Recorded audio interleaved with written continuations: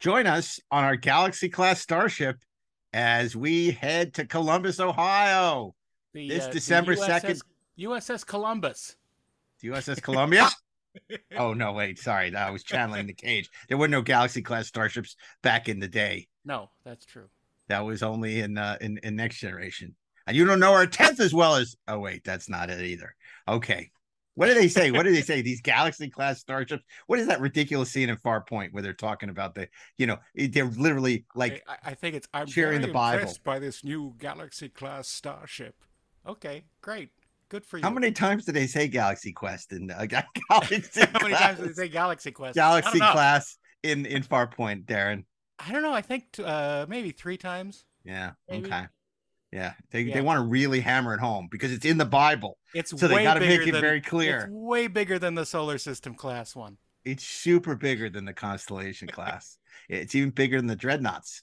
Okay. So the point of this is that we, Darren Doctor and Mark A. Altman, the Inglorious Trexperts, are going to be at GalaxyCon in Columbus, Ohio, December 2nd through the 4th.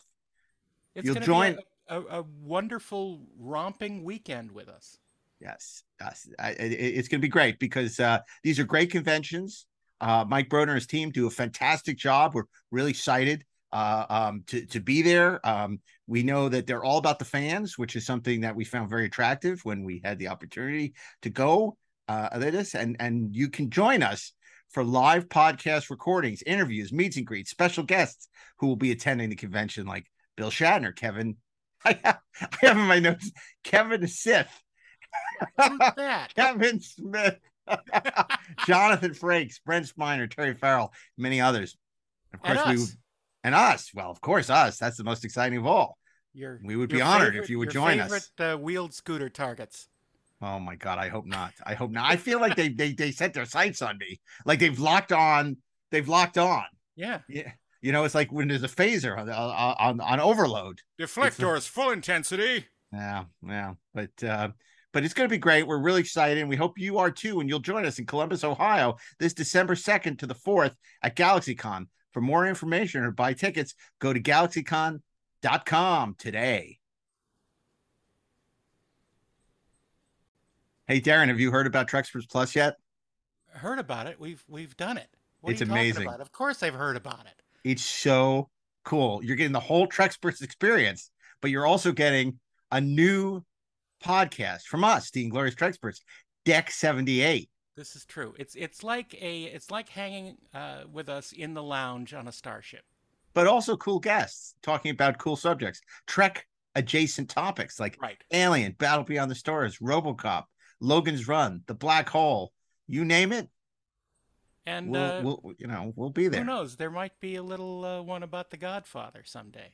Oh, that'd be fun. Maybe I want to do that. Be able to refuse that. They won't indeed. So it's real easy to join.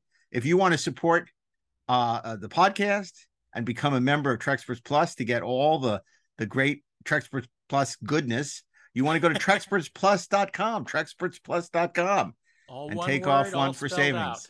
Yeah.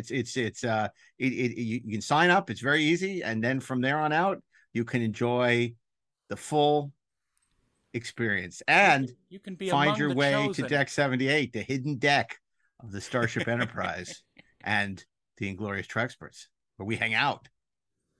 Well, yeah, it's all good. Join us. The TrexpertsPlus.com.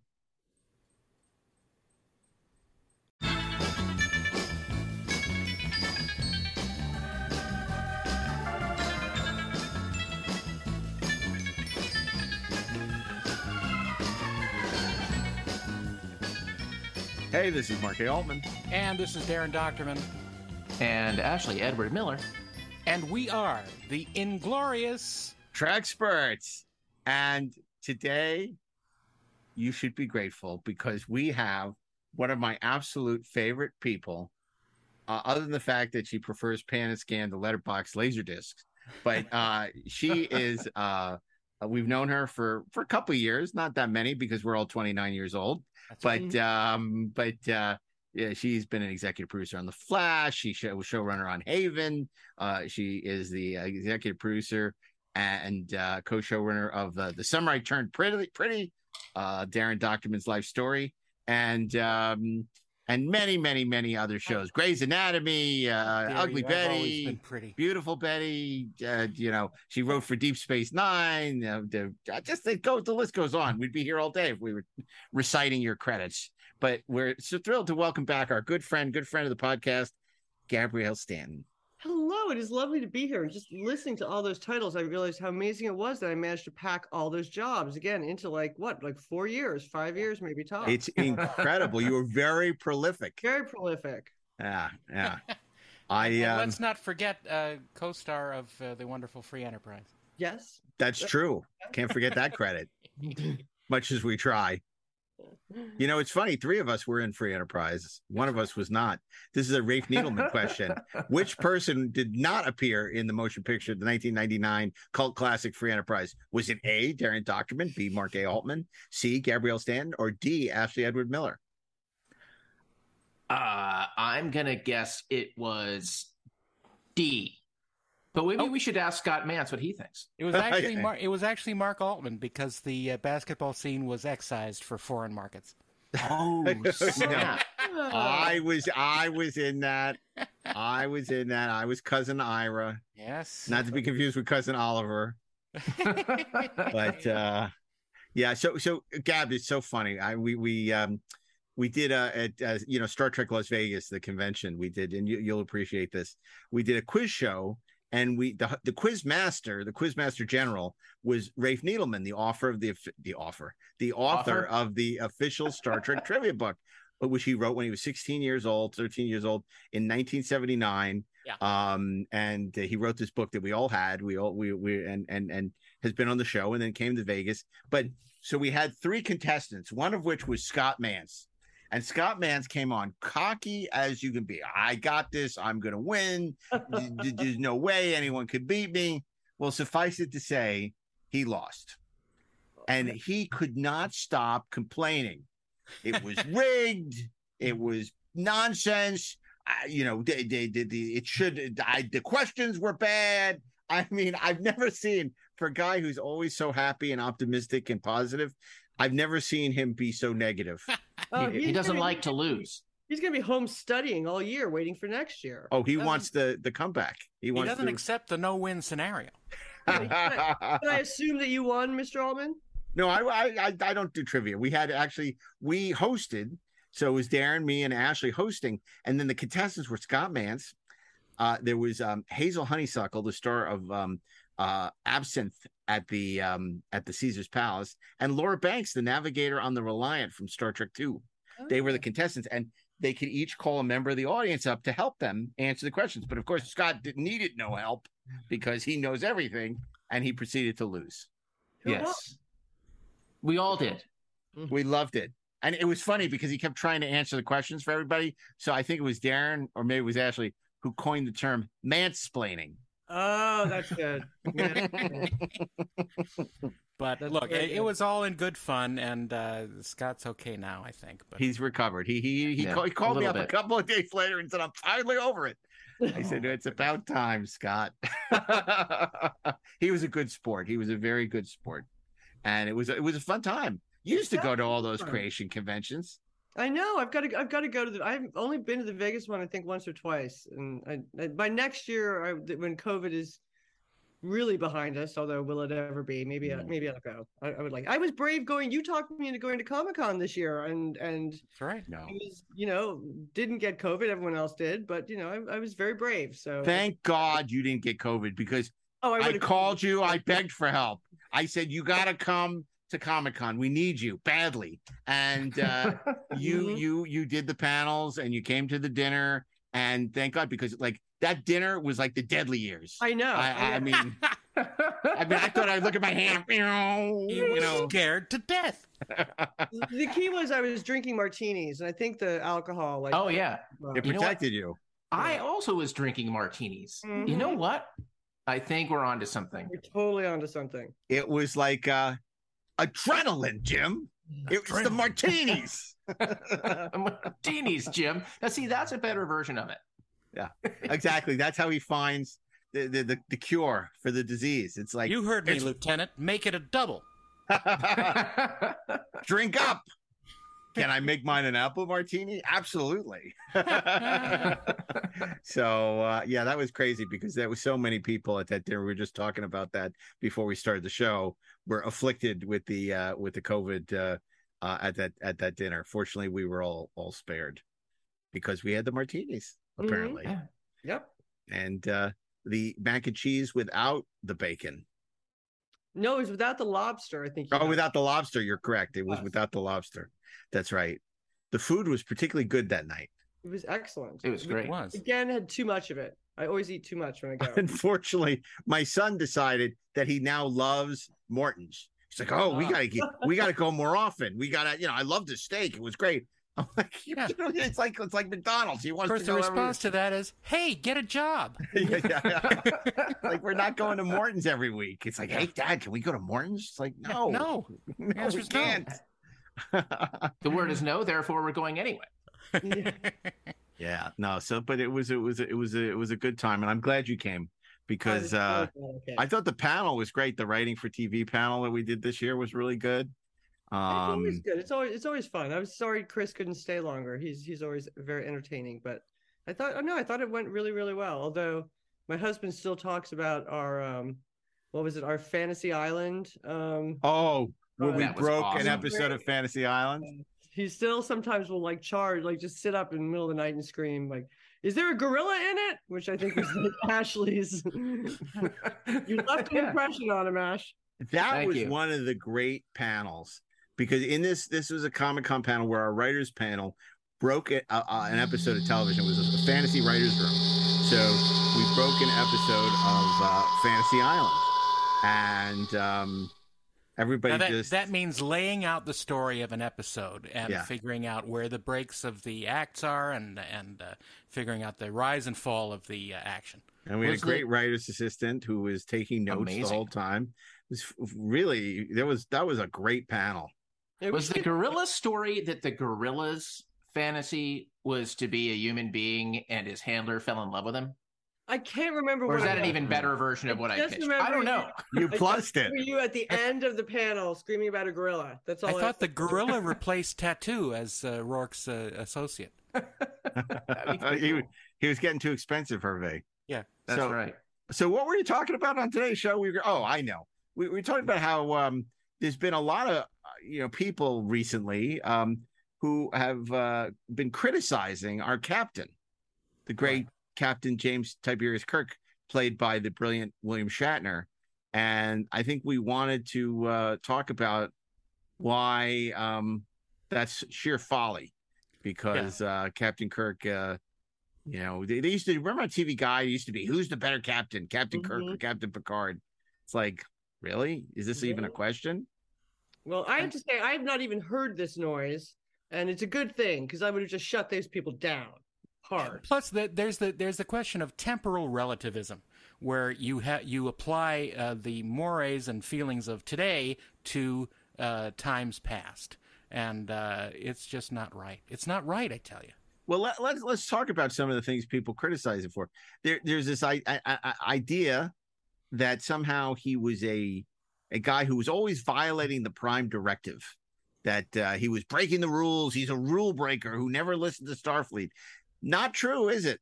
No. It's really not true. Although I do want to take a moment and take exception with the Karens in fandom who are complaining that mayhap James T. Kirk might improvise or break the rules. My God, do all of you people sit in the front of the classroom? Do you sharpen the pencils for the teacher? Is that what you do all day? Who are you? Are you very special? Does your mommy love you best? Really, what's going on with that? Like, I think if anything, and I said, Kirk improvised a lot. One of the things when the U.S. military is at its best, as opposed to the Russian military, is we value in our commanding officers the ability to improvise, the ability to be in the field and make decisions and respond to reality and interpret the rules and interpret doctrine and be creative, and that goes all the way down to the lowest ranked grunt. So Captain Kirk represents, I think, the best of what the military expects from its officers. Yeah. Not the worst, but that's just me. What the hell do I know? I sat in the back of the class and threw spitballs, broke the goddamn rules. Yeah. I would have to say Kirk is actually a rule breaker, but sometimes rules need to be broken, and exactly what Ashley was saying is his ability to kind of glean the spirit of the law sometimes, as opposed to the exact letter of the law, is what made him very kind of a very versatile captain. I mean, you look at some of he had a great advantage that he was really able to improvise and move very quickly on his feet. I think if he had not been able to do that, a lot of the situations he found himself in, he would have just been screwed over. Yeah. But he was able to pull himself out of it, and that's the difference between being a hero and being someone who's up for court-martial. But there are whole episodes. There are whole episodes where he almost risks the life of his crew and his ship to not violate these rules. Mm-hmm. I mean, he knows when there is leeway either way to work within the rules, but still, like you said, understand the meaning of the rules rather than the letter of the law. And I think that's very important because, for example, the Prime Directive has that one loophole in it, a normally developing society. And the definition of that means whether or not you can interfere or not. And I think a lot of those instances where he, quote unquote, broke the Prime Directive was to fix a broken society. Right. To actually uphold the spirit of the Prime Directive, while perhaps skirting the edge of the letter of the law. I kind of like to think of Kirk as he's a gambler. He knows when to hold them. And when to fold them. He knows when to fold them. And he knows when to walk away. And he knows when to run. Yeah. You never count your money when you're sitting at the table. There'll be time enough for counting after the episode's done. Yeah. You do contract negotiations. That's right. Later. Now that Darren said that, in the history of their 5-year mission, did they ever actually encounter a completely normal, unaffected civilization that had not been messed with by someone else before them?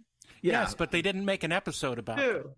No, they didn't make an episode. It was between episodes. The other missions we didn't see were where they went to a normal planet. They brought them. They saved food, those episodes for Next Generation. Right. We're behind the duck blind, observing. We've been here for a couple of months with our binoculars, watching this primitive culture. Ooh, that's fun. Nothing yet. And by the way, primitive culture. Let's kind of focus on that for a second, right? Because the Prime Directive, it applied differently, at least in terms of the practicalities of it, to a society that had not achieved warp drive, had not and then it was for more advanced and more developed places. It wasn't like a blanket prohibition against interference. I mean, the intention wasn't the rule that if they had achieved warp drive, you were allowed to come in and be like, hey. Well, they were eligible for first contact. Yeah. Right. Well, I have no problem. If Captain Kirk sees Nazis and wants to stop them, I don't have a problem with him breaking the rules and kicking the Nazis' ass. He did the right thing. If he sees mobsters, same deal. Oh, totally. Just ask Al Ruddy. That's right. Where's Ruddy? I remember that was in an episode and they cut it. Yeah. But an interesting one though is because this really probably does toe the line if you had to say if things had not been the way that they were, like Errand of Mercy, he really did go down to this planet and say, sorry guys, I know you think you know best, but the Klingons, I don't agree. Klingons are coming to destroy you. And I'm going to sneak around and do all this stuff behind your back. Yeah. Mm-hmm. Well, in that case, the Klingons were already interfering. That's correct. And the Organians were Organians, so the whole question was moot. Right, and it was moot because they were lying to us. That's right. But you're right. Assuming we didn't even know that the Organians had these superpowers and were highly evolved, Kirk did the right thing. He knew what the Klingons were going to do. Should he allow them to be wiped out as a race? I say nay. No, he was going to stop it. He had to sabotage them. Sabotage. It sickens me how you say that. Or here's another example. Okay, where I think it's a little perhaps on the margins. So I submit to the three of you. I submit to you. I submit to you A Taste of Armageddon. Yeah. Mm-hmm. Where I think the margin call. Look, his solution is brilliant, and it's one of my favorite Star Trek moments. Mm-hmm. I think the question is, does it violate the Prime Directive, or is Kirk right to say I have to Kirk is absolutely right. Ship they first? had been waging war for hundreds of years, and people were getting into disintegration machines left and right for no good reason, just because it was easier for them to fight this computerized war.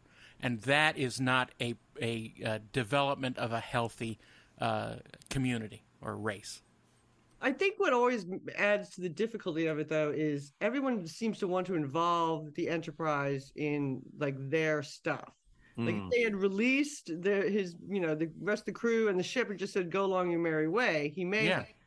It's like probably. I can't remember the name of it, but there's an episode of Next Gen where Wesley like runs on the grass. Yeah, Justice. Yeah, Justice. It's awful, but it has great costumes. But it does nice planet.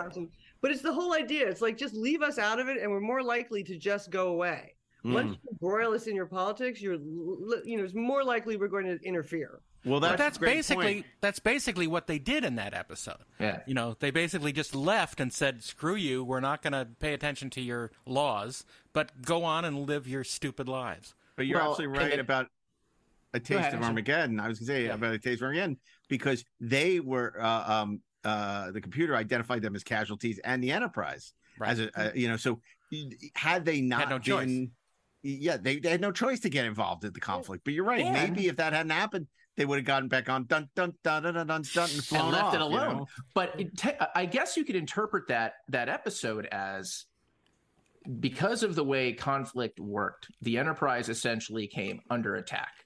And the moment the Enterprise came under attack, then Kirk had to defend it. And he defended it without firing a shot. Right. Well, no, he did fire a shot. He destroyed it. You know what I mean. Yeah. It's so interesting because I guess it was our friend from Trek Movie, Laurie Ulster, wrote an article for StarTrek.com called "In Defense of Captain Kirk." And I know a lot of people, including myself, took umbrage with the idea of calling it "In Defense of Captain Kirk." It's a lovely piece she wrote. There was nothing wrong with the content, but Captain Kirk needs defending. There is this sense among certain people, I guess, that he represents, what is now called toxic masculinity, which is an absurd notion because, of course, Captain Kirk was a character that relied on the counsel of his advisors, Spock, McCoy, among, the guest star of the week, to make decisions. But he was confident and capable. And, he didn't need to outsource his decisions and discuss everything for hours with, people and like, oh, what should we do? And I don't think that makes him, there's anything wrong with that. No. And the whole thing about toxic masculinity is, the lack of compassion and empathy, which I think Captain Kirk had a great deal of both. He would demonstrate in almost every episode. So I would not say he is an example of toxic masculinity. He's a product of his time in the 60s. I mean, look, if you look at James Bond movie from back then, you're going to see a different Bond, in Sean Connery than necessarily in Daniel Craig, but each is a Bond for its time. But even though they were made contemporaneously, Captain Kirk is extremely different than James Bond. James Bond would trample on the flowers in Justice on the Edo planet. Care. And then he would think it's a nice planet. The thing about Kirk and the way he makes decisions is, you go back and you watch that show and you think about what shows like it at the time would have been. And as you said, he relied very much on Spock and McCoy. Not only that, we got to see Kirk be vulnerable. We got to see Kirk question his decisions. We got to be inside of his head. Mm-hmm. It wasn't just Kirk sitting in his command chair and just offering diktat. Well, everybody just runs around doing whatever. It was key to the show the triumvirate, and really kind of taking these issues apart and figuring out what to do. But the thing is, when it came down to it, Kirk made the decisions. Of course, there's a close relation in television from the time in the show Gunsmoke. We talked about this before. That Matt Dillon had Doc and Festus and Miss Kitty around to not to be confused with Matt Dillon. Not to be confused with the actor Matt Dillon. Yes, Star of Tex. Yes, but he sort of provided the same role as he made the decisions, but he relied on his friends to help him in situations. And there's a very close connection between Star Trek and Westerns, as we have discussed. Yeah, but I also think you saw the pain that Captain Kirk experienced when he lost a crew member. And, a lot of that had to do with Shatner's performance, where, there's this joke about, red shirts and everything. But, mostly on a lot of those Westerns, people get shot and they fall off a horse and they're dead. And, no one comments. But, every time Kirk lost a crew member, you could see how, it just tore him apart inside. Yeah. The way he responded to the death of his crew and the way he questioned himself for making a mistake. It's like when he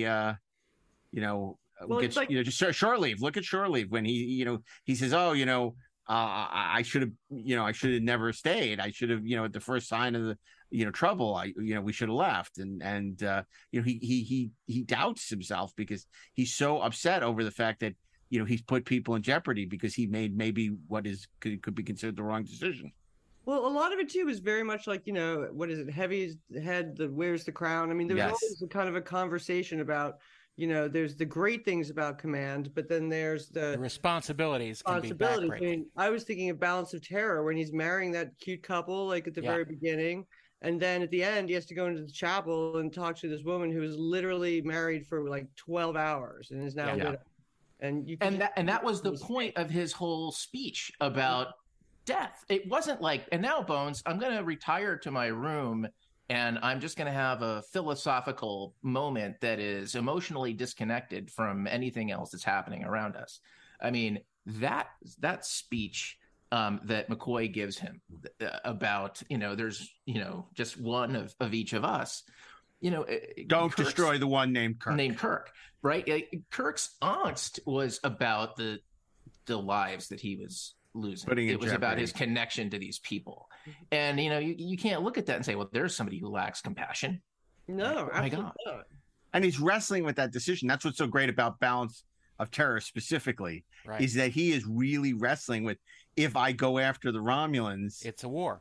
It's a war, and the millions of people who may die because of what I do next. At the same time, if I appease them, like Neville Chamberlain or something, that could be equally or even more disastrous. And you see a character who's faced with these dilemmas. And what the genius of Shatner was, he could convey the torment on his face, and through his performance, which was remarkable because you didn't see that with a lot of actors. That's why he's so extraordinary in that role. Well, you kind of suggest, I think, a very important point as well about Kirk that wraps back to what we were saying about the Prime Directive, et cetera. The way that Star Trek was originally structured is you couldn't just necessarily hop on a call with the Admiral and say, hey, what do you think's going on back there at Starfleet Command? It wasn't easy. Yeah. He was out there on the frontier. He was the Federation. Mm-hmm. Wherever he was, that was part of his responsibility. He was empowered as the voice of the Federation. Yes, exactly. And he knew that he carried that responsibility as well, a very specific responsibility, which is very different. I don't think you see anything like it in the modern Star Trek shows. And by modern, I mean anything like TNG and beyond. Maybe, I guess, on paper, Janeway, but really that was just about the Voyager and a little bit Cisco, but that was partly because of the position he was placed in once, But Cisco was the most Kirkian character. Now, I like Next Generation. I like Picard. But the reality is that he had it much easier, and he wasn't making, he was much more a consensus builder than somebody who would make these big decisions. I mean, it also is a product of the time these shows were made, because Kirk was very much in the mold of John F. Kennedy. Even, James Tiberius Kirk is an analog to JFK. So, and if you look at Kirk, he is a lot like Kennedy. He's young. He's in a position of leadership at a very young age. He's got a terrible drug problem. He has a bad back. He loves a father who worked with the Nazis. Yeah, he loves the ladies. So he was a lot like Kennedy, but despite whatever personal demons, was very optimistic and had a grand vision, for the future. And to me, Picard was made in a very different era. It was made during the era of George H.W. Bush. And, not that consensus building is a bad thing, but it was very much, I felt that Picard was very much a George H.W. Bush type of character, as opposed to Kirk. Hold on. That's a whole podcast. Not W, George H.W. Bush. Yeah. Well, to be fair, during Next Generation, we didn't get any new taxes. So that's also true. Because there was no money in the future. That's right. But I understand what you're saying. It's the difference between somebody who is pushing forward, truly into the future, boldly going, perhaps, is a way of saying it, and a kind of a caretaker. And there's nothing wrong with being a caretaker. No, it's a good pilot. But the truth of the matter is that you're right. Look, I love Captain Picard. I don't know if he aged well, but I love Captain Picard. I mean, we could have a whole episode about that, right? Compare and contrast what happens when the captains turn 80. Kurt sounds like fun. Exactly. But Picard, maybe not so much. How old was he in Patrick Stewart in First Contact? Do you know? Well, let's see. He's 80 now, and that was 25 years ago. So he was in his 60s. He was in his mid to late 60s. Because I actually watched that the other day, and he actually did pretty good when he was hanging there in the engine room with the rope and his buff arms and everything. His buff arms. I was impressed. Yeah, but and that's so interesting too, because you look at Patrick, and of course he was originally down on the planet, talking to Zefram Cochrane, and his first note as the star of the movie was, "I want to be on the ship, firing phasers and being the man of action." His first note was, "I want to be the John McClane of First Contact." I don't want to be Reginald Van Johnson. Phil Johnson. Van Johnson was a different. Reginald Van Johnson is amusing, and we can add that to the repertoire. The guy from Family Matters. He didn't want to be that. Picard was always much more of a cerebral captain. I mean, you got the sense that he really studied the rules and stuff. I mean, in fact, you could say he was a cerebro captain. He could have been. He was a cerebral captain. I handed you that on a silver platter, Darren. He did. You know what? Teed it up and boom. I think that we're stepping into a trap by doing. It's a trap. It's a trap by doing the captain comparison, and I'll tell you why.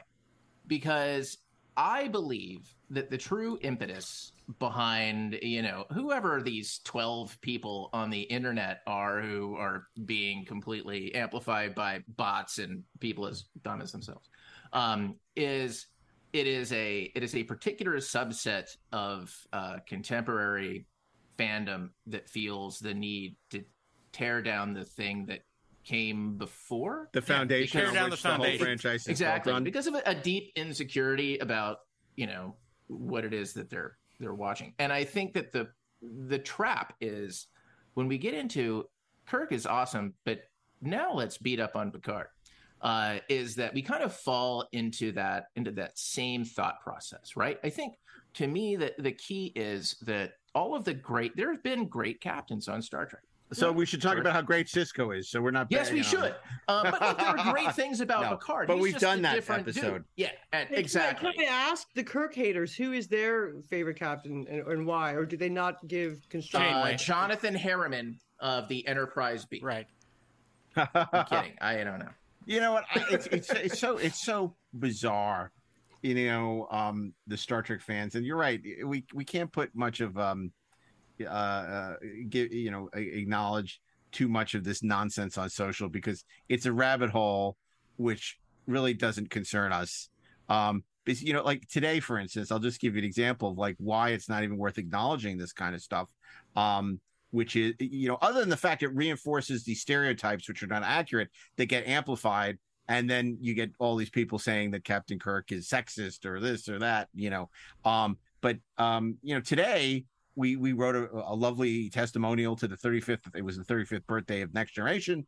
Congratulations. This is wonderful. This is, what was so fresh about Next Generation was it tried to do something different and boldly go. And thank you, Gene Roddenberry, right? Thank you for doing this. So somebody then wrote on our Twitter page, assuming that we're freaking morons, apparently, that, DC Fontana was very involved. And she wrote the very original episode, Voyage to Babel, and also wrote for Deep Space Nine, Dax. And so I guess the inference is, there was also a woman involved, not just Gene. So why are you signaling your approbation for Gene Roddenberry and not mentioning the other people that worked on the show, right? Yeah. And it's an let's give the whole crew list every time. Let's congratulate the gaffer. First of all, if you're on our Twitter feed and you are responding to things that we tweet, and you have to ask us if we know who the DC Fontana is, you're obviously not listening to the podcast. And then your next question should be, after you're done beating us up for not saying something nice about DC Fontana, well, gee, you mentioned Gene Roddenberry, why not Gene Kuhn? Well, yes, there's and as Darren said, at some point you're just listing everything. The truth of the matter is that the show, regardless of how I feel about his notes to Harv Bennett for Star Trek 3, the fact is that the show, main Star title Trek, said came from Gene created Roddenberry. by Gene Roddenberry. Nobody else. Whether or not look at all the true, amazing writers who've come out of X-Files. But if you're talking about, the X-Files, you're like Chris Carter. Chris Carter. Exactly. Right. You don't then start to go, Glenn Morgan, Jim Wong, Darren Morgan. Yeah. I mean, and it's funny because my answer to this person was, sit down, shut up, and you may fucking learn something from us. It's like, oh, you're about to get sued and canceled. Yeah, no, because here's the thing. Again, it's about expertise and knowledge. This person is trying to say, oh, I know more about Star Trek than you guys. It's like, but you're not making a good point, because first of all, if we were talking about the pillars of the original series, of course you'd mention you mentioned Gene Kuhn and John Meredith Lucas and DC Fontana and John D.F. Black, but that's not what we're not. But if you're talking about the creation of Star Trek, then you're talking about Gene Roddenberry, right? It's the same thing with Next Generation. Look, the first 2 years are what they are. You want to talk about nurturing it into something, a pop culture phenomenon, then there's Michael Piller to thank, and there's Jerry Taylor to thank, and there's a whole bunch of people, Rick Berman, but that's not what this was. This was Gene Roddenberry created the show. Now, did he have help? Yes. But, and if you're going to single out DC's contributions, look, what she contributed to Next Generation before she was, quote unquote, was fired was not, she wrote, she didn't write the envelope on Farpoint. She wrote some of the less great stuff about Farpoint. And on Dax, she was rewritten. So it's like, this is not the greatest thing to showcase what a great, what you want to say about DC Fontana. You want to say, not only was she a woman who started as an assistant to Gene Roddenberry, and got the opportunity to when women were not being given the opportunity to work in television, she and took it and was amazing, was an amazing writer and a huge part of the success of that show. And then went on to have a great career as one of the heads of the Writers Guild, active on the board. She went and ran other shows. She worked, on Logan's Run, and she did all this other stuff. It's like, you're going to signify her achievement about Next Generation, which is almost inconsequential to the amazing career that she had, all the things she did and accomplished. But, I'm just going to throw something out because I'm on social media, and everybody's an expert. And everybody's an expert. I know except this is, you, Mark. You know nothing. It's true. I know nothing. You know nothing. The thing about DC Fontana for me was, again, I'm watching all my science fiction shows as a kid. I'm not seeing any women's names, but I didn't even know until remember that paperback. It was silver. I think it was called The Making of Star Trek. Right. Look, Garrett, is he going to show it to me? You mean this? My cover the is one that we talked your about. Cover is the your silver cover is the one from 1975. That's the one I have. I found it in a backyard sale. Yeah. But until then, I didn't know. I thought DC was a boy. Yeah. Well, she and did that that's on why purpose, she- of course. Yeah, how she did it. But I used thought, DC. wow, like I didn't realize that. And, then I went back and I was like, oh, girls can write sci-fi. This is fantastic. I know what I want to do when I grow up. But it also says something about the era too. The fact that she couldn't even use her name. She couldn't be Dorothy Fontana because she wouldn't get hired. Right. Because they didn't believe girls could write action.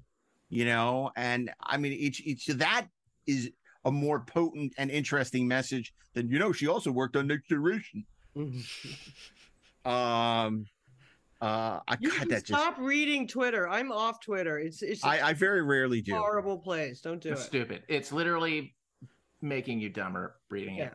I don't read on it. average, one IQ Now, point TikTok is fabulous.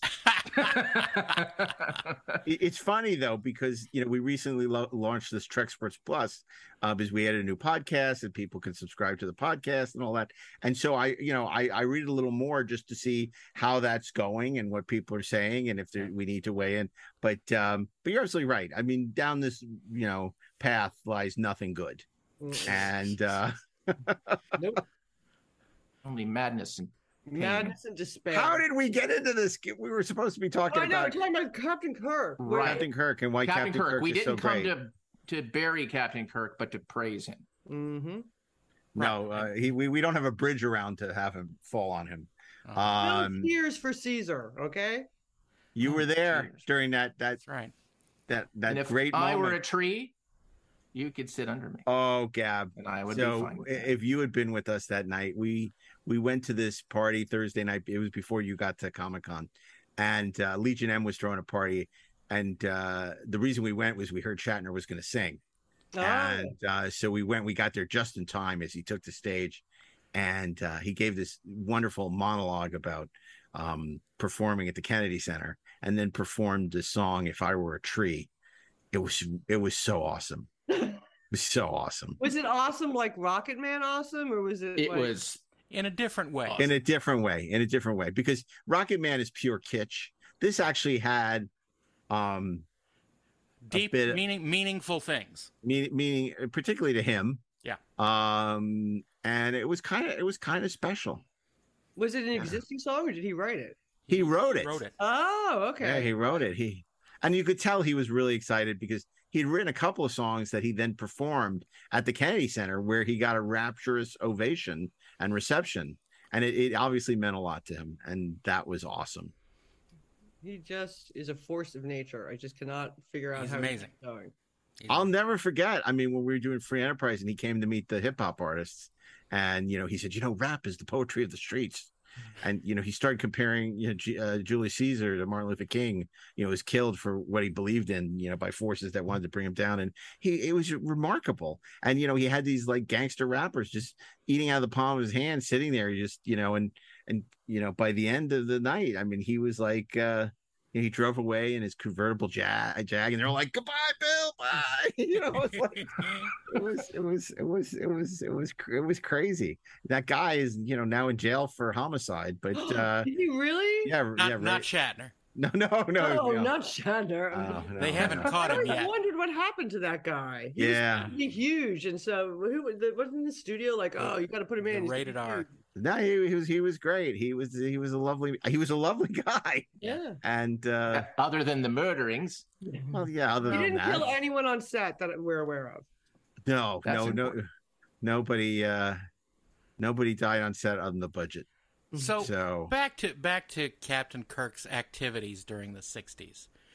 One thing that I hate that is, this shorthand for non-Trek fans is that, Captain Kirk was just sleeping with every alien every week.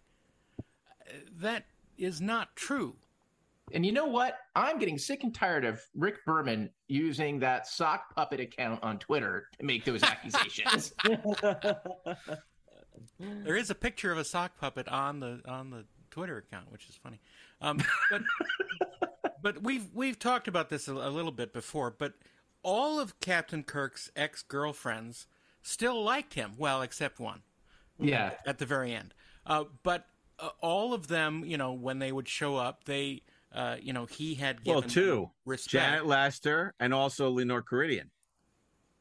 Although she wasn't really a okay. girlfriend. She wasn't a girlfriend. She was just there and was crazy. She was a crazy fan. And even Carol Marcus liked him. Yeah, she liked It's just that she didn't want him to be anywhere near their child. Influencing her son. He was a lot of things, but he was never a Boy Scout. If they'd ended up stuck on the Genesis planet for like ever and ever, they totally would have gotten back together and like. Oh, hell yeah. Totally. Definitely. I think they still did after Spock was dead and he was effuse with the glow of Genesis. How much better would that have been if Harv Bennett hadn't gotten rid of her BB Besh for Star Trek 3? How great would it have been if she was in Star Trek 3, like, consoling Kirk and like, wouldn't it have been great to actually see him? Maybe if she was the sacrifice. Yeah, it would have meant a lot more. Would have been a ton more. I mean, I don't know. My counter pitch is that it doesn't have to be one of those two things. The other version of that is like, what better way to describe an arc in the relationship between the two of them and kind of call back to like why Carol didn't want Kirk involved in David's life than to have David die. And like that you have like this mother and father who are just in this thing together. I think that's or perhaps I think would have been fascinating. Or perhaps they split up again between movies, and that's why he's so morose at the beginning of Star Trek 3. That's right. Mm-hmm. She dropped me. But, I mean, the fact that she's gone, I always missed her in Star Trek 3. Totally. I have to say that I was, one of the most unsung episodes of Next Gen that I really like that no one ever talks about is Lessons, where with Wendy Hughes, where Picard falls in love with this I don't remember what she was. She plays the oboe or some guy. Yeah. And then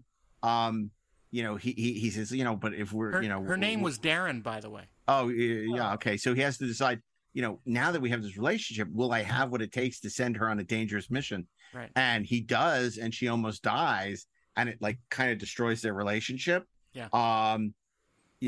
And I just, and he, could he ever do that again? And so they realize they can't serve together. And like, it'd be so interesting, to have seen what would have happened with Carol Marcus and Kirk had that relationship continued in Star Trek 3. And also maybe it would have been a great evolution because we see Star Trek 2 for the first time kind of dealing with Captain Kirk growing older, right? And how he was, wouldn't it be interesting, Star Trek 3, see what happens, how he deals with a relationship, a long-term relationship, maybe he even got married, and how that would change him as a captain and how that would change the movies. Because right now, Star Trek remained etched in amber. By the time Star Trek 6, the characters haven't changed. They're still doing the same thing. They're not acknowledging, the evolution of life. And how we deal with a relationship is at least as important as how we deal with bachelorhood. They're just words, but good words. But go ahead, Gab. No, I don't think, I think you're absolutely right. They missed an opportunity because when he was an admiral, he could have had relationships. I mean, and obviously, we could have seen that. But I think when he was on the Enterprise originally, he never took that gamble that Picard did to see if he could even try to be with someone who was under his command. I mean, look, no, because I think it would Yeoman affect his Rand would have ability. been over that like white on rice, but he knew. I mean, for whatever, like if people like, oh, Kirk's a slut, Kirk knew exactly like where the lines were. He never like fool around with anyone that was going to impact his career, his ship. He has a woman. Her name is the Enterprise. Now if he wants to go out and on the weekends on shore leave and hang out with like hot green alien babes, that's fine. But he also never used his power over a subordinate. Yeah. It's like he didn't want to have anything to do with Helen Noel once they were serving together. Right. Yeah. Or because she right or Janice Rand, he kept his distance because she was not his equal or above him. So he didn't want to take advantage of his power in that sense. That which at the time, certainly in the 60s, you look at something like The Apartment, which deals with this very subject, right. Where they're passing around the secretaries like they're candy. It was very forward thinking and very, something he doesn't get credit for. Because people for think the record, he's just for the record, this whole thing about Carol and about, the whole Picard sort of dealing with how do you handle somebody that you're involved with, like as a member of your crew, and and your children. What does all that mean? That was actually a big part of the Star Trek Beyond that Zach and I were working on. It was like that. I think sort of somehow morphed into Space is Boring for some reason. But I don't know. I kind of because when you guys pitched Bad Robot and came very close to doing the third Kelvin Universe film, you would have continued Alice Eve as in that film. She would have continued to be a presence in that film. So 100%. What would you have done with that character? I mean, it was essentially, the problem in the relationship at the top is that she thinks she's pregnant, and they get into some shit with some aliens. Perhaps they have pointed ears, but they're not Vulcans, and he makes a decision that's good for her, but potentially risky for the ship. And the fact that he did that it like exposed that vulnerability, that weakness becomes a problem for him. It's kind of the core of what he's wrestling with. And also the fact that she's kind of looking at him like, I get it, and maybe I would have done the same thing, but you're you, but you also have a job and you didn't do it. And it kind of pisses me off. So that was the central character tension that was kind of leading into the whole story of that thing. But I mean, I just thought that it's just this interesting unexplored territory for Captain Kirk, like how he deals with a relationship, how he would really deal. Like, to me, that was the thing that was fascinating. The open question from Star Trek II: what if he had been in David Marcus's life? Right. What would that have been like? I just think that's interesting. And I think he would have been a good dad. It's interesting. Sorry, go ahead, Cam. No, it's interesting. I mean, you could look a little bit as a possibility for a template would be obviously Cisco and Jake, like, because that I thought was interesting. You obviously didn't have the love interest, but you did have a lot of the same dynamics. Like, if something's coming for Deep Space Nine, like you've got your kid there, like, what do you do? What decisions do you make differently when you're thinking, I can't get my kid off this station, and the Kardashians are coming, not the Kardashians. The Kardashians. Although the Kardashians were not coming. Oh my God, that was so 2026. Captain Cisco, you're about to be Insta-famous. That's fantastic. There was not enough clothing stores on the promenade Wouldn't to it get have them been to come. Scary though, if it had been the Kardashians? It would have been so much more scary. I'd watch that. And they make a the makeup budget would have been way higher. Oh my God.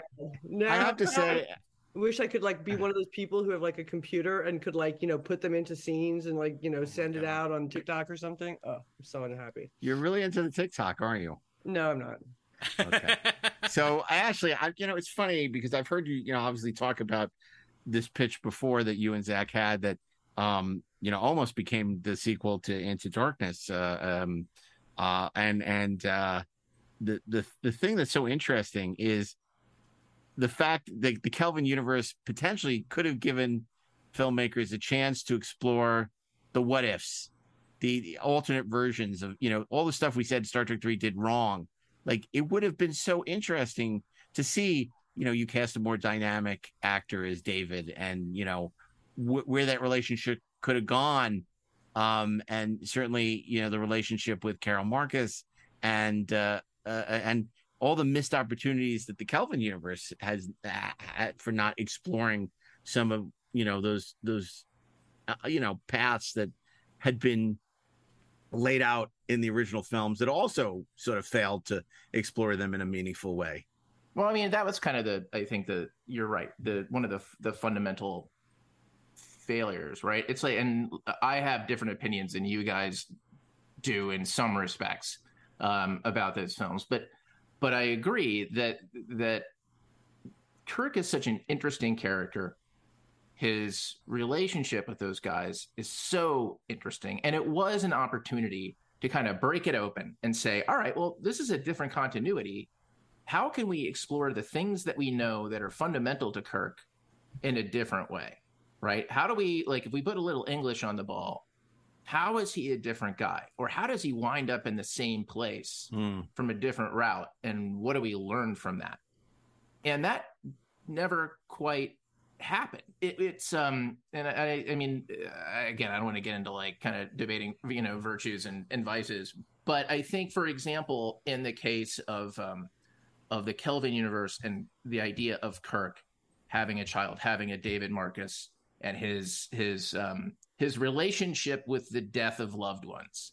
You're talking about somebody who, in that universe, his origin story involved the death of his father, right? It's like that he was literally conceived in exactly the nightmare scenarios that we're talking about. And so what are his emotions about that?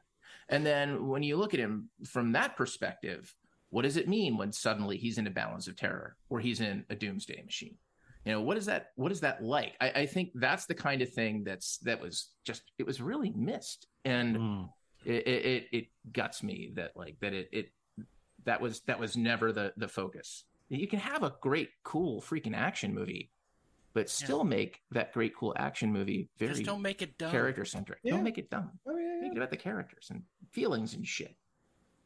Well, obviously, in the original universe, I always thought, I don't know, in Generations, like when he's living in like that French farmhouse or whatever, and he's cooking eggs, I always thought like that it was Carol who was upstairs, but that was just me. No, it's Antonia, whoever the fuck that is. Wow, and for us, it's always been Edith Keeler. That should have been. It's such a missed opportunity because we've talked many times about how it should have been Edith Keeler, and you could have gotten Joan Collins, and it would have redeemed the rest of the movie because it would have been so cool. But I think what you said is true too.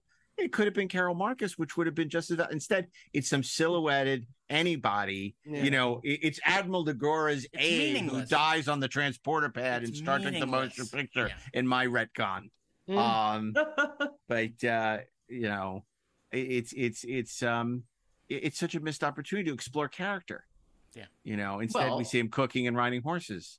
That's Shatner's fantasy, right? Yeah, that's right. That has nothing to do with Kirk. That's one of the fundamental failures of that film is that it's not Kirk that he finds. It's Shatner, which is weird. But cool. I've talked about the solution to that movie is to have Kirk crashing the D. Yeah, and on purpose. On purpose. He belongs there. He has to save everybody, and he has to sacrifice. That's how he saves everybody. He saves Viridian 3 and saves the crew. And he has to be the one, in the captain's chair. Yeah, and he dies that way, where he belongs. On the bridge of the Enterprise. Yes. Not on a fire escape on the side of a mountain? Yeah, not on a fire escape. On a playground. No. Well, look, I want to wrap up by asking you, to sum up in a way, what is it about Captain Kirk that you all love? Like, here we are. We just spent an hour and a half. I hate to say defending because I think it's the character that needs no defense, but extolling the virtues of this amazing character that, Star Trek is kind of built on the shoulders of him and Spock. And I'd love to know, what is it about Captain Kirk that has always captured your imagination, and why after 50 years and change, he's still, if not the greatest character in Star Trek history, one of, he is the greatest. Let's just say he's the greatest character. I know people think Spock is, and Spock is amazing, but we all know it's Kirk. So let's. No, it's Mr. Kyle. It's Mr. Kyle. Yes. Okay. So Gab, we'll start with you. What is it about Captain Kirk that you just is magical for you? He's very much like kind of an archetype. I mean, he's Ulysses, Homer's Ulysses, as much as anything else. But I think the way that he was drawn, and what Shatner brought to the character was not just that, go out there, get him, loose cannon cowboy, but the compassion, the empathy, the kind of I hesitate to say, like almost the maternal nature. I mean, he feels about his ship and his crew like, he is their protector. And as just a kid growing up, he was tough, could beat up a Gorn, he could drink someone under the table, he could go meet a sexy woman, but he never felt like he was going to be threatening and like hurt you. Yeah. He never was. He was a weird combination as when I was like an 8-year-old of like a dad and something that I knew in just a few years was going to be a little different. So, Ashley, a lot has been made out of the fact that Kirk, Spock, and McCoy are, the id, the ego, and the superego, and it maybe it's one great character. Maybe it's not just Kirk. Maybe it's Kirk, Spock, and McCoy as the troika, but which may also explain why Generations is not good, because it's Kirk without Spock and McCoy, and why Star Trek V is something, despite all its flaws, we still love, because it is Kirk, Spock, and McCoy. So is it the troika, or is it Captain Kirk that to you is the Mount Rushmore of Star Trek? I love the troika, but to me, it's Captain Kirk, because for what it's worth, my response to the ego, super ego argument is that it's not. I don't know that it's necessarily true. I think what is true is, look, and Gab, you can speak to this. It's when we create our protagonist, we try to surround the protagonist with supporting characters who reflect some aspect of that protagonist's personality, right? Because that's where we kind of get like the full 360 view of who they are. And in the case of Star Trek, Spock and McCoy represented these sort of polar extremes of who Kirk is. He is a no-nonsense tactician who is very smart. He's very well-read. He thinks before he leaps, except he's also capable of leaping on instinct, because his instincts are just that good. And he's kind and he's compassionate. And just like Spock and McCoy, who never surrender in an argument, right? Even though like both of them are always right and both of them are always wrong. You know who never surrenders? He never surrenders. That's right. He doesn't. Tim Allen doesn't surrender. Kirk doesn't surrender. He finds a way. And what Spock and McCoy always did was help to open up his thought process. But at the end of the day, it was always Kirk. And the problem with Kirk and Generations is not that we're lacking Spock and McCoy. The problem with Generations is, like we said, we're lacking Kirk. We're lacking Kirk. We got Shatner, who is lovely, but he's not Kirk. He's an actor. Yeah. Right. No, I did a little thing on a lark 30 years ago. Darren, bring it home for us. Why is Captain Kirk the icon that he is? I think that because Captain Kirk is the perfect synthesis of this compassion and logic. He is that combination of all characters, because he needs Spock around to reassure him that he's making the right decision. He needs McCoy around to make sure that once that decision is made, he can live with it, right? And I can live with it. Kirk has beaten Spock at chess, an extremely logical game, and he has experienced emotional passion and loss way more than McCoy has ever. So he is the ultimate empath and smart person. The great thing about Kirk is that he is incredibly smart and incredibly feeling at the same time. That's the equation. That's the equation. And by the way, as the only woman here, I do have to just mention extreme hotness. Of course. Extreme hotness. Look, I mean, it's not hard to believe that the swagger of confidence, the charisma, and the torn tunic. Oh God, I love the torn tunic. That's every week I'm like, oh, maybe his tunic will fall off again today, please. And look, and also he was the nerd.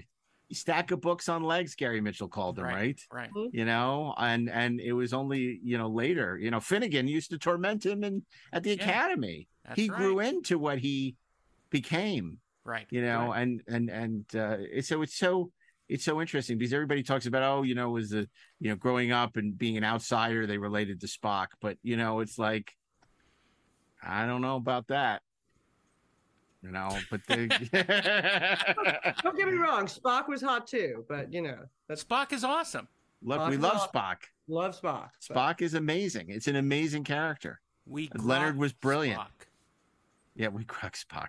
But this is about celebrating, Captain Kirk, right? Because unfortunately, he has suffered slings and arrows of outrageous tweets, and now I have to go on Twitter and just look at these, but it's just gonna make me so mad. I'm gonna be so mad. It'll make you mad, and then you stop it and you say, who are the people that are writing this, It's and then okay. Just it understand evaporates. Just understand that you're walking into the big room of dumb. Yeah, the big room of dumb. There's That's so so much funny. dumb in this room. But with that said, I gotta thank Gab for once again joining us on the Treks. It's always so good to have you on the show. Being here, have me back again, please. Oh my God, you're such a good guest. The problem is you're always working. It's so hard to get you on the show when you're so busy. Busy. But you have an invitation to come by anytime. You can also join us on Deck 78, which is our new podcast where we talk about Trek adjacent subjects. And it's only available to our Treksperts Plus subscribers, and they can find out more about that at trekspertsplus.com if they want to subscribe and get access to Deck 78. That sounds so exciting. Like, what would a Star Trek extended? What would that be? Like, what would What it is? It's Lola's. It's Lola's on a secret deck of the Enterprise. In Being John Malkovich, where it was flaw 8.5. Yep. The little tiny door. This is kind of like the secret hangout. The room, the cabin that the turbo lift doesn't normally take you to. Yeah, but they have apple martinis. Yeah, they have cookies. I demand an invitation. They have that macaroni and cheese too. They do, and waiters who say they've been abducted by aliens, and some waiters that are aliens. Right. So, so you'll have to come by Deck 78. We can talk about pretty much anything. We can talk about Haven. Hey, it's Trek adjacent. William Shatner. I had William Shatner for it, so it's totally Trek adjacent. And there was a Star Trek: The Next Generation episode called Haven, so it's by definition it's like Trek synergy. adjacent. It's like right together. See, and that's right, because Haven would work. We can't talk about Ugly Betty. That's a little too far. No, that would not work. That's a bridge too far. But like Haven would be perfect to talk about Deck 78. Or Farscape. Farscape? Oh, Farscape. That's a good. We should do that. Because we recent episodes, we talked about Alien with Charlie de Lauzirika. We did Battle Beyond the Stars with Alan Holtzman, who was the editor. And we got some great shows coming up. We're going to do an episode on Wise Guy, one of my favorite shows. Oh, yeah. So we'll have to have you back. And if you haven't heard these, it's because you haven't subscribed yet. There you go. Tell me how to subscribe again. Well, you want to go to trekspertsplus.com. And not only is it an opportunity to get these Deck 78 episodes that are exclusive to our Treksperts Plus subscribers, but you also have an opportunity for future meetups, get-togethers, social connection, things like that. So if you need to get a hold of us, you want to become a Treksperts Plus subscriber. Plus, you have access to the entire library of our previous episodes. Yeah, so it's a beautiful thing. So, and it's really, and the reason we're doing it is so, the wonderful assistants and support staff that we have, that we can give them a little money for mixing and hosting and all this stuff. It's to defray our costs. So it's not to it's to get rich. It's not to pay for the private plane. We're building a studio. Oh my goodness! Yeah, we're building a studio. So one brick at a time. Anyway, I want to thank everyone for joining us. If you have more to say on this topic, you can join us on Twitter at Inglorious Trek or Instagram at Inglorious Treksperts or Facebook. Unless you're going to tell us that DC Fontana also worked on Encounter Farpoint. That I'm less interested in. So on behalf of Gab, Ashley, Darren, and myself, Mark A. Altman, keep on trekking. Ingloriously, of course. We'll see you back here in 2 weeks, and next week it's Deck 78.